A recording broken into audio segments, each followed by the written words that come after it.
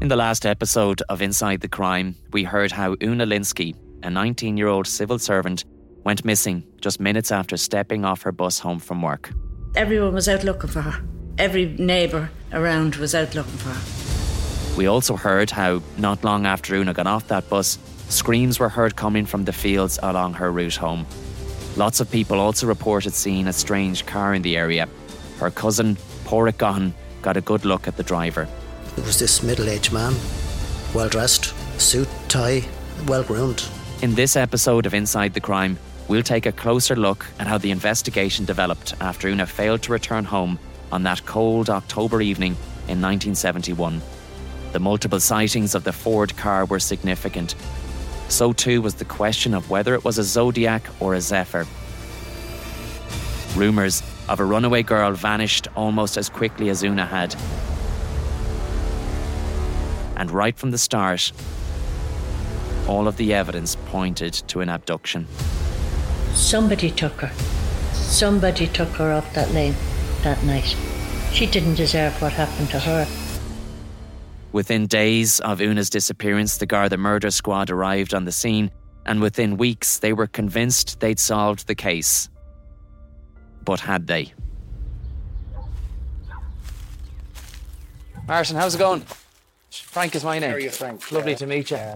Aisling. Nice to meet you in person again. How are you? Where are you? Not too bad, sure. You're still working? Yeah, still working, yeah. Martin Conmee still lives on Porterstown Lane. In fact, his home is right next door to the one he grew up in. Like most of those on the lane back in the 70s, his father was a farmer, dairy mostly. Martin was one of 4 boys, and he had 2 sisters, including Mary, whom we heard from in the last episode. She's married to Una Linsky's cousin, Porrick.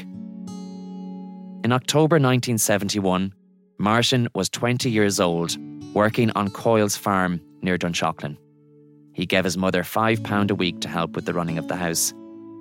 His best friends were Dick Donnelly and Marty Kerrigan. At 23 years old, Dick was the eldest of the 3. As a boy, he left Ratoath National School in 6th class, so he never sat his primary cert exams. Back then, a good primary cert could help you get a job, but Dick was never shy of work.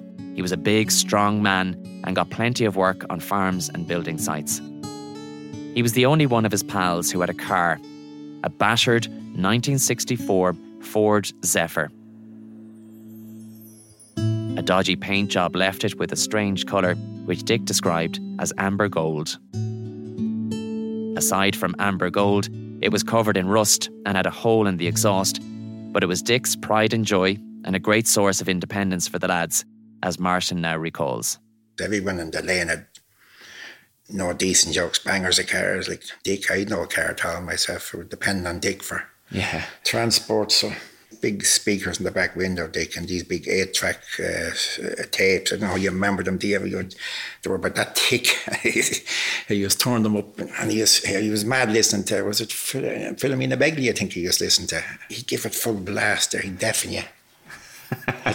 He's unreal. The amount of people that have told us about Dick's car, and they would say like you'd hear it before you'd see it. Yeah, well, you'd hear it coming, because it was exhaust could be dragging on the road. It was holes. Every car was, when I did get a car, it was the same as well. Yeah. It's falling off it, yeah. As I say about the Isoban, you had to have a tin of that. It was holes, bits falling off them everywhere. So the exhaust is the same too. You had to held together a wire. And yeah. You wouldn't be passing an NCT nowadays. Jesus, you wouldn't even attempt to go in there. You'd be locked up. Marty Kerrigan was the youngest of the trio. He was just 19. At 5'7", he was also the smallest. He was slim and very slight in build. He had long hair, loved motorbikes and listening to music. In 1971, he was living with his father and 3 of his sisters, Eileen, Katie and Anne. You may remember Katie and Anne from the last episode.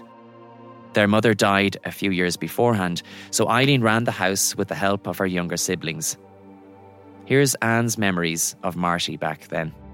We all just kind of, when our mother died, we were all kind of just going our own way and doing our own thing. And, you know, he went off to work in the morning on his little scooter and came home at lunchtime for his lunch. and went back to work, and he would be home before us in the evening.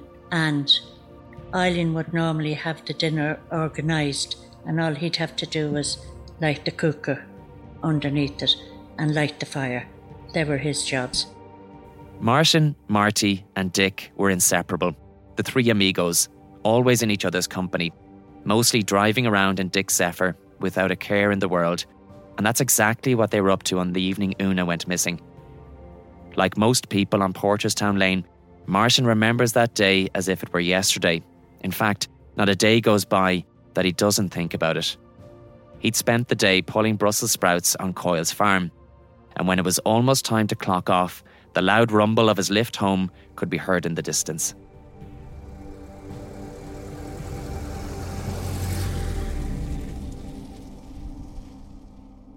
Dick picked me up, and it was actually where I was working that we decided to go this other route. Because if we were working in Kyle's yard, we would have went by Ratopa, but this was nearer. So Dick has picked you up. He was working on another part of the farm and he picked you up. Can you remember where you headed after that then? We headed home a different route, which would be heading from Marty Kerrigan's place. So we stopped there for Marty, had a chat, and then Katie decided to ask Dick would he go down to the shop, Barnes' shop, for briquettes. I should say the Katie that Martin speaks of here is Marty Kerrigan's sister. We've already heard from her, and we'll soon hear from her again. She was christened Kathleen, but everyone called her Katie. And for reasons that'll become clear later on, this unplanned trip to Barron's shop is a crucial part of the story. More on that later though. For now, let's return to our chat with Martin. Was Barron's shop far from Marty's house? No, it wouldn't be. It'd be about, it'd be a couple of 100 metres maybe, It wasn't too far, no. So you've dropped Kathleen down to pick up the bale of briquettes? Yeah. And dropped her back to the house, then back to Marty's? Dropped her back, yeah. And then you went about your evening? Yeah, well, Dick dropped me off at my house. We come up that way and dropped me off there. My mum heard me getting out of the car and saying good luck and I'll see you later. They decided to come back for me, to go out for a drive that night. So when I just came around the corner, I don't know what I think we'd outside toilet or I'm not sure, but I just around the corner and I seen Dick's car going up the road and the brake lights coming on over in the corner there. The reason Dick had to brake was because there was a parked car on the road hampering his progress. It was opposite the ESB pylon, facing down the laneway. From where he was standing outside his house, Martin could only see its headlights, but Dick and Marty got a good look at it up close. Marty thought it was a Ford Zephyr, just like Dick's, but Dick knew better. After spotting the twin headlights, he was certain it was a Zodiac. Both were large cars, and there wasn't enough room on the narrow road for the two of them, so Dick had to drive on the grassy verge to get by. As far as he could tell, there was nobody inside, but he did manage to see what appeared to be billheads or business receipts on the front passenger seat. It was very unusual to see a Zodiac parked on the lane like that. He noted the reg plate as best he could. It had 3 letters followed by 3 numbers. He thought he saw the letter J, and while he didn't pick up the first number in the sequence, he was sure it ended in 00. Could this have been the same car that Martin's younger brother Sean saw? Remember, he noticed a car parked across from that pylon and a shadowy figure moving from the front of it to the back with a flashlight. If the timings were correct, Sean would have seen that just minutes after Dick and Marty drove by. Anyway, after squeezing past the Zodiac, Dick drove home for his own dinner. He lived near Ratoath, just past Ferry House Racecourse. Marty stayed in the car listening to the radio. Unimpressed with Dick's taste in music, he moved the dial to Radio Luxembourg. 208 meters in the medium wave band. Totally oblivious to how much his life was about to change. Radio Luxembourg. Back on Porterstown Lane, Martin was getting ready to go out. He'd arranged to meet a girl he was doing a line with. That's 1970s lingo for dating, by the way. According to his mother, Martin came home sometime after 7 o'clock that evening. She remembered the sound of a car at the gate and presumed it was Dick dropping him off. After eating his dinner, he put on a clean jumper and swapped his wellies for some shoes before heading out the door again less than an hour later. I think I had a date that night with a girl in Dunshaughlin, so I think we picked her up and then we went to Ryan's in Ratoath, and it's only when we were coming back, there was a lot of people at the pylon up there, and that's when we stopped to see what was up, and that's when we found out that Una was missing, and they asked Dick, did we see Anne? And Dick gave a description of the car there, and it's a strange thing where the car was parked right in front of Linsky's field, which I found, as if there was someone that knew the area, because there's 3 fields over there. They're called the 3 acres, but that's a strange thing. Maybe it's just a coincidence. So you've gone to Ratoath, did you say Ryan's? That was a pub in Ratoath at the time. Yeah. A few drinks, and then when you came back, that was the first you heard of? That's the first we heard of it over there. There was a crowd of people standing there. They said Una hadn't come home. After coming across the search party, Dick and the gang continued down the lane, stopping off at Martin's house so he could get some money. From there, they drove down to the bottom of the lane to collect another friend, Irene Ennis. At that point, she too didn't know that Una was missing. After a few drinks in a nearby pub, Dick dropped Marty and the girls home. By the time they got back to Porterstown Lane, just before midnight, everyone was still out looking for Una. So Martin went home, put his wellies back on, and joined the search. I even took days off work where I was searching the fields and everywhere and driving around. And see, nobody believed it like that had happened. You just couldn't let your head.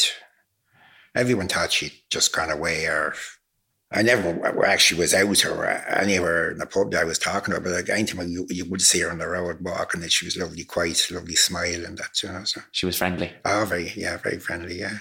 So you guys went out to join the search. Yeah. And had you heard about, like a lot of people would have seen the Zodiac? Was there chat about that, about what people had heard and seen on that particular evening? Can you remember? Oh, yeah. Well, everyone was given a description of the car. See, I didn't really see the car, just the front lights, but Dick gave a description of it. Like Porrick looked straight into his face, and then there was another man that he nearly ran into his van. I think Donnelly was his name, no relation of Dick now. And he looked straight into the man's face and seen another man in the back struggling with the girl. The man in the van that Martin speaks of was a local farmer called James Donnelly. While on his way to milk some cows just after 7 that evening, he said a large, dark-coloured Ford car came speeding out of Porterstown Lane. He described it as being dark green or black in colour, an old type of car, but well looked after. He, like so many others, wasn't sure if it was a Zephyr or a Zodiac, but he thought it had 4 headlights, which would suggest it was the latter, a Zodiac. The car was going so fast that he had to slow down and veer to the right to avoid a crash.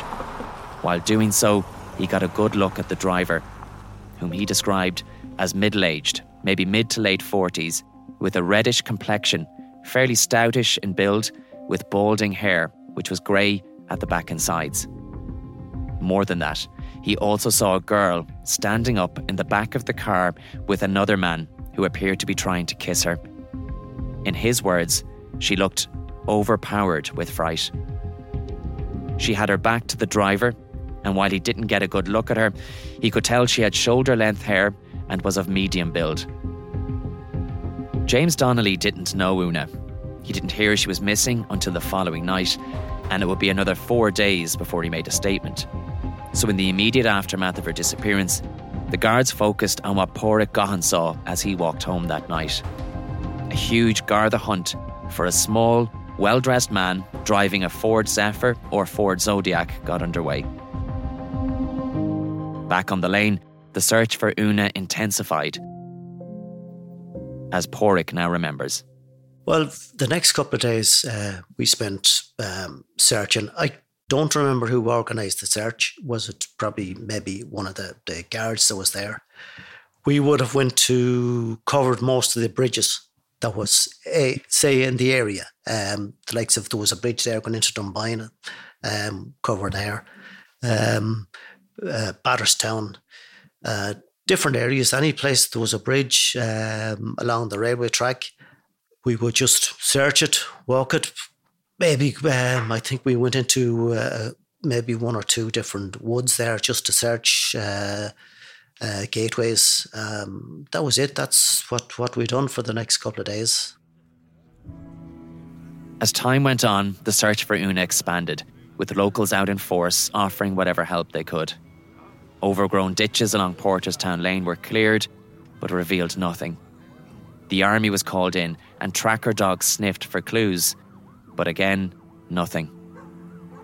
Superintendent P.J. Kane from Trim Garda Station led the search operation from the Linsky's farmhouse, which had become a base of sorts for the guards. At the weekend, an appeal for volunteers was made at all masses in County Meath, and with the harvest now complete, farmers from near and far arrived in droves. They searched the fields around Dunshaughlin and Ratoath. Garda divers plunged into nearby ponds, streams and rivers. Septic tanks and wells were searched. They found nothing. Una had seemingly vanished without a trace. By now, local and national media had descended on the quiet country lane. Superintendent Kane assured them there would be no let-up until Una was found.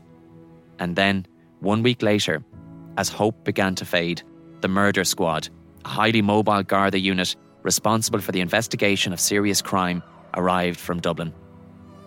The team was led by Detective Superintendent Dan Murphy and Detective Sergeant John Courtney, a West Kerry man who would go on to become head of the unit. The first order of business was to follow up on some of the witness statements. Martian remembers getting a knock on the door. It was the evening of Monday, the 25th of October 1971. Una was now missing for almost 2 weeks. I was very tired that night and I wanted to go to bed. We were at a dance or somewhere, I think, in Kilmoon, but John Harty came in and asked me, he said, you wouldn't mind coming and we want take another step or ask you another few questions, you know. So, and my parents didn't know. I didn't even have time to go into the house. I just went with them. I hadn't a clue where I was going. And you'd already given them a statement? Yeah, twice. And the statements were given were out in the shed. I made sure it was out. My parents weren't around. It was out in the garage, inside in the garage. It was never in the presence of my parents when the statements were taken. It came in 2 different occasions. And I told them the truth. I never seen her on my movements, you know, so. So you're taking the Trim Garda Station. You've no clue what it's about. No, get into the car and who was in the car. I think who was driving was Gildee. I didn't know who he was then. I knew Harty because he was a local guard, but it was Gildee who was driving, and there was another detective, and it was an Avenger car. I remember the Avenger. That's what the police used to use, and they went up that way, and they went up by the pylon, and going by the pylon, Gildee just blessed himself, and I still could say, what's going on here? Unbeknownst to Martian, his pals Dick Donnelly and Marty Kerrigan were also being taken to Trim Garda Station in what was a planned operation involving separate teams of detectives calling to their homes to bring them in for questioning. All of them had assisted with the investigation by not only wading through the mucky fields during the search for Una, but also by giving multiple statements about what they saw and heard on the evening she went missing, particularly the sighting of the Ford Zodiac parked in front of the 3 acres with nobody inside. However, by now, the murder squad had taken a number of statements that were at odds with what they had told the local guards. Remember earlier we mentioned that Dick and Martian had driven Marty's sister Katie down to Barron's shop for a bale of briquettes. Well, each of them was sure they arrived at the shop well after 7 o'clock, which would have been around the same time people heard the screams from the 3 acres, which was over 2 kilometres away. But a local Garda called John McKeown cast some doubt over their version of events. He claimed he pulled up outside that shop at precisely 6:48 p.m. When asked how he was so sure of the time, he said he was waiting for a call from England. He said he remembered Dick Donnelly's bronze-coloured Zephyr pulling in and Katie Kerrigan getting out and going into the shop. He claimed Dick's car left at 6:53 p.m. Another precise timestamp. And interestingly, this was the very same time Anne Gahan said she and Una stepped off the bus. Remember? 7 minutes to 7. Exactly. If Garda McKeown was right, that would have put Dick Zephyr in the area much earlier than he claimed, and well within the window of time that Una went missing. More than that, 2 other witnesses placed Dick's car in Porterstown Lane, driving towards the route Una would have taken, again within that small window of time. Despite all of this contradictory evidence, Martin didn't stray from his original statement. He was adamant he hadn't seen Una that night and insisted he had nothing whatsoever to do with her disappearance. We ended up in Trim, down the stairs room, and I remember being brought in and Courtney was there, Gildee, with his, what would you call it, check jacket. I always remember that, and the real sour face on him, but it was called a murderer. Where is she? The game is up. Jesus, and I said, what are you talking about? He said, where is she? We know you took her. We know you came up down the road. I says, I didn't see Una. I know nothing about her. And the more I kept denying it and telling the truth, the more violent and vicious they got.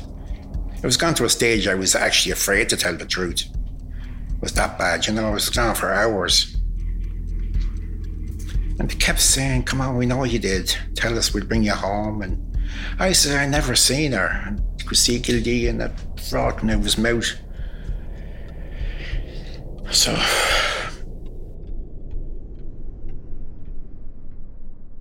Detective Inspector John Courtney and Garda Brian Gildea grilled Martin for 4.5 hours straight. They were convinced he was lying about his whereabouts that night. But Martin insisted he was telling the truth. He repeated his version of events over and over and over again. He told them Dick picked him up from work at about 6:40 p.m. before they went to collect Marty. He told them they brought Katie down to the shop for a bale of briquettes. He then went home for his dinner well after 7, maybe 20 past 7.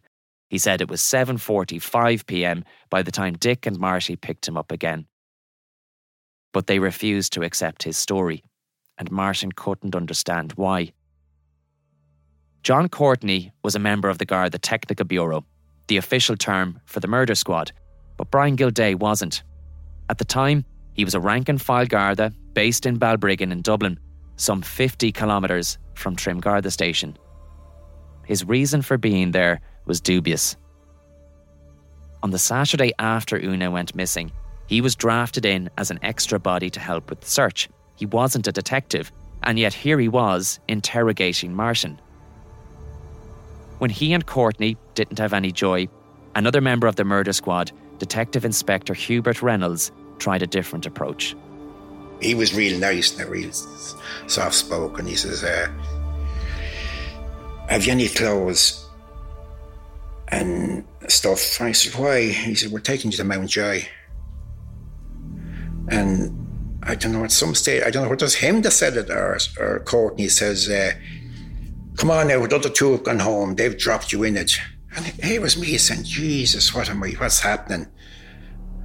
All of a sudden then I started making up a statement. But this is very late into the morning. And with their assistance, saying I seen her, which was untrue. He was me in the barracks, me own, trying to get myself home rather than being locked up in Mountjoy. To me, that was, I'd never see the light of day again. They said, you'll never see our parents. I thought they just could lock you up. I didn't know, it was just green back then, knew nothing about the law. And then all of a sudden, then I went back and said, Jesus, Martin, what are you saying? And I told her, and I said, this is not, I said, this is not true. I'm not saying nothing. He wants me to sign something. I said, I'm not. I said, this never happened. I said, what am I saying? He left, and that's when Gildee came in and just looked at me and drew out. And where was I? Was I sitting on a chair, I think? And I went, the chair went flying, and I went. He'd hit you a box? Yeah, he went, jeez, no, a merciful box. Had he laid a hand in you before? No, sure, he might as well have, because he was pure mad. He was a lunatic, that's what he was. Like, he was just, before that, he was banging the table and kicking chairs around the place. I was just waiting for a box. It was actually, it was the worst thing about it, not only the physical, but it's the mental torture that had me. I was going to be locked up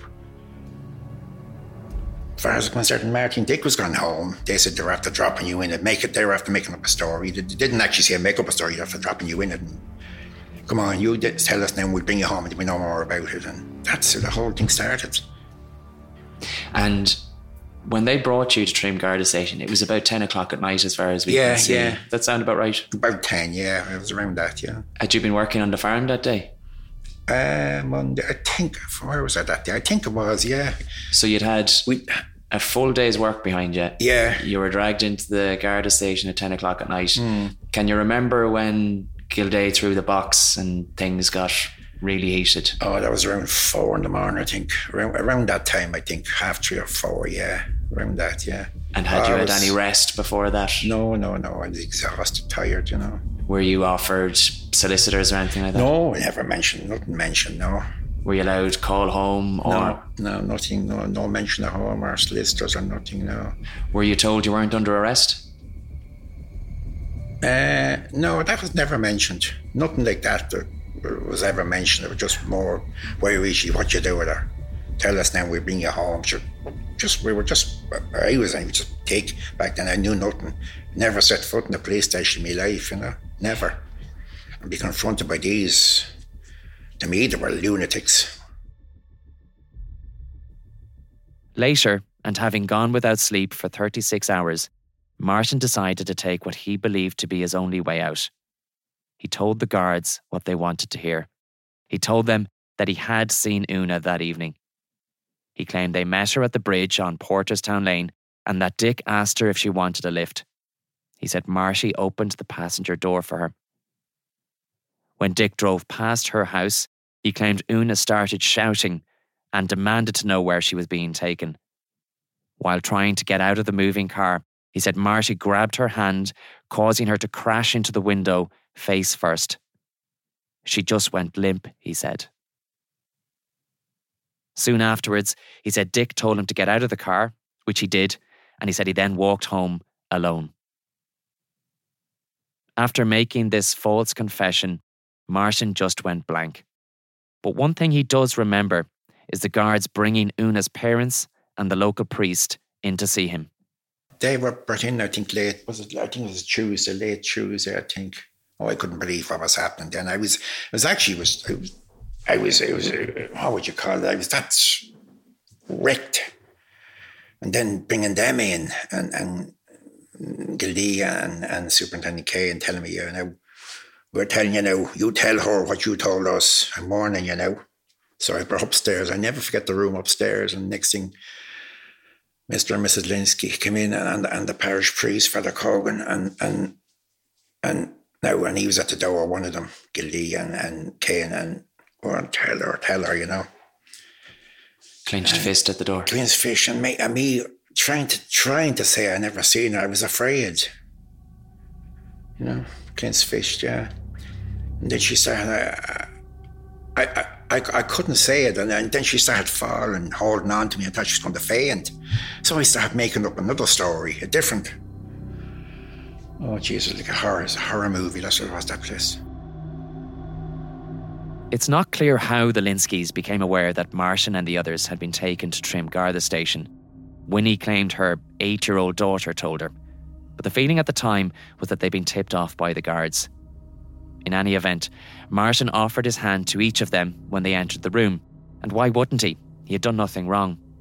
Also, the Conmeys and the Linskys were neighbours. They knew each other well. Martin had grown up with Una. There were only a few months between them. After greeting them, he asked Winnie if he could have a word in private. Patrick Linsky and Father Cogan left them to it. Winnie would later say that Martin told her he believed Una had been taken to a flat in Ballymun. Martin would later say he only told her that in the hope that he'd be let out and that the truth would set him free once and for all. That's exactly the way I was thinking, to let me out. And the fact that you see when you're innocent and you know you didn't do it, but then Jesus, tell them to what they hear, get out of that place. I couldn't take any more. I just couldn't take any more.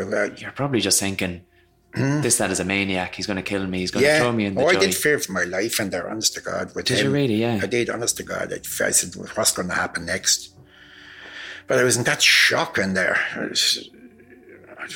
Worse than a horror movie, that place.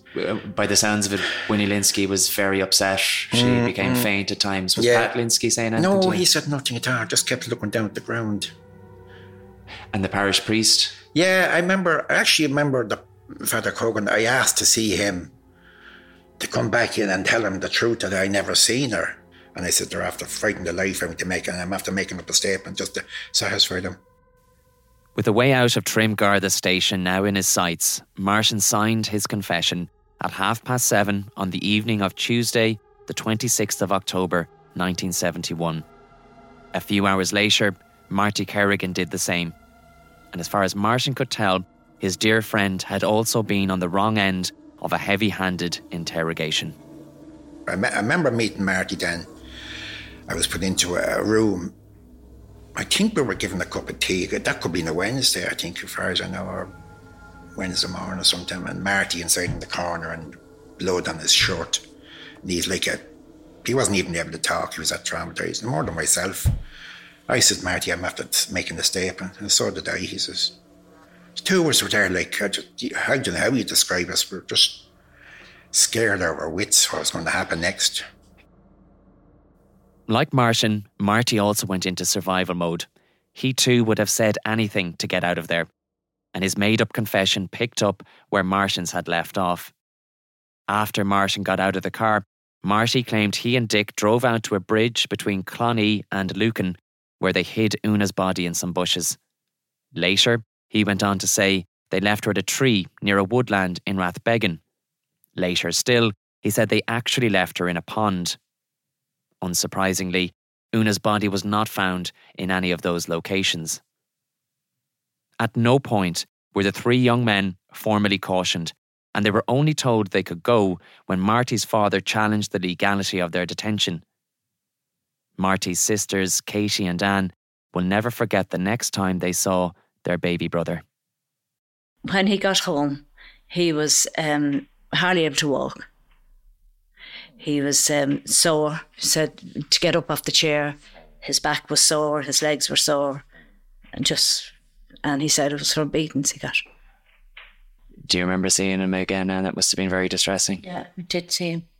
When he got home that night, he was very shook because they were let out of Trim and told to walk home. Was it unusual that they were taken to Trim Garda station? Dunshaughlin would be closer, would it? Dunshaughlin would be closer, yeah. Yeah. Nothing to it, but it just struck me as unusual that they would have taken them all the way to Trim, potentially making it even more difficult for you to find them. Yeah. Did Marty tell you what had happened in the Garda station? He did, yeah. What did he tell you? He told us that they were tortured. He said they were beaten. He was hit with a chair across the back. And beaten across the head, the legs, everywhere.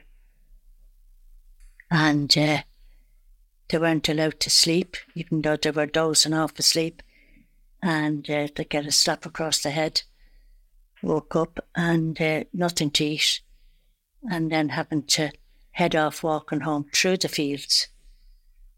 They had no money. They came out onto the road somewhere around Dunsany, which would be outside Dunshaughlin. So they had crossed the fields in the middle of winter to get home, and luckily somebody that they knew from over that direction picked them up and dropped them home. At this point, you might be wondering what happened to Dick Donnelly. Well, he too said he'd been victim of the murder squad's aggressive interrogation tactics. After the guards took Martin and Marty's confessions, they then turned their attention to the eldest and the biggest of the three amigos. Dick accused Garda Brian Gilday of repeatedly punching him in the head and stomach and of attacking him with a hot fire poker. But try as they might, Dick stuck to his story. He hadn't seen Una that night, he hadn't picked her up in his car, and he certainly hadn't dumped her body anywhere. Here's Mary Conmey's recollection of when her brother Martin returned home that day. Dick was with him too. It's a sight she'll never forget. I just remember being in the kitchen when they came in. Martin walking in the door was just, it frightened me. Because he was someone who worked outdoors and he had a good kind of colour. But he was snow white. His face was just white and one side of it was swollen. And my mother kind of put him sitting, we had a range, a Stanley range, and sort of an armchair each side, and one was my father's, the other was my mother's. And she put him sitting like in her chair. And I was standing near there. And I just remember looking at him and seeing just over, like near his ear, just bald patches where there was no hair. And it was just shock. And then Dick came in as well with him, and Dick was standing in front of the range. And Dick's really tall. And both his earlobes were bluey black, swollen. And the talk was going on in the kitchen. I think Anne Kerrigan was there. Anne Kerrigan was there. In fact, that night sparked the beginning of a romance between Anne and Dick Donnelly that would see the couple go on to marry and have 2 kids. Here, Anne recounts what her future husband told her about his time in the Garda station. That's actually when I met him. I would have known him. He was a friend of Marty's for years. That's when we got together after that. A few months after that. And Dick was also obviously taken in for questioning along with the 2 boys not long after Una went missing. Did he share his experience with you about being in the Garda station? Can you tell us about that? He was in a very bad state when he came home.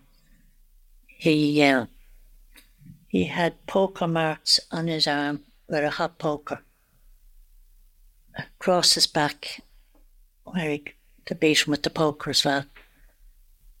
They gave him an awful doing. Yeah.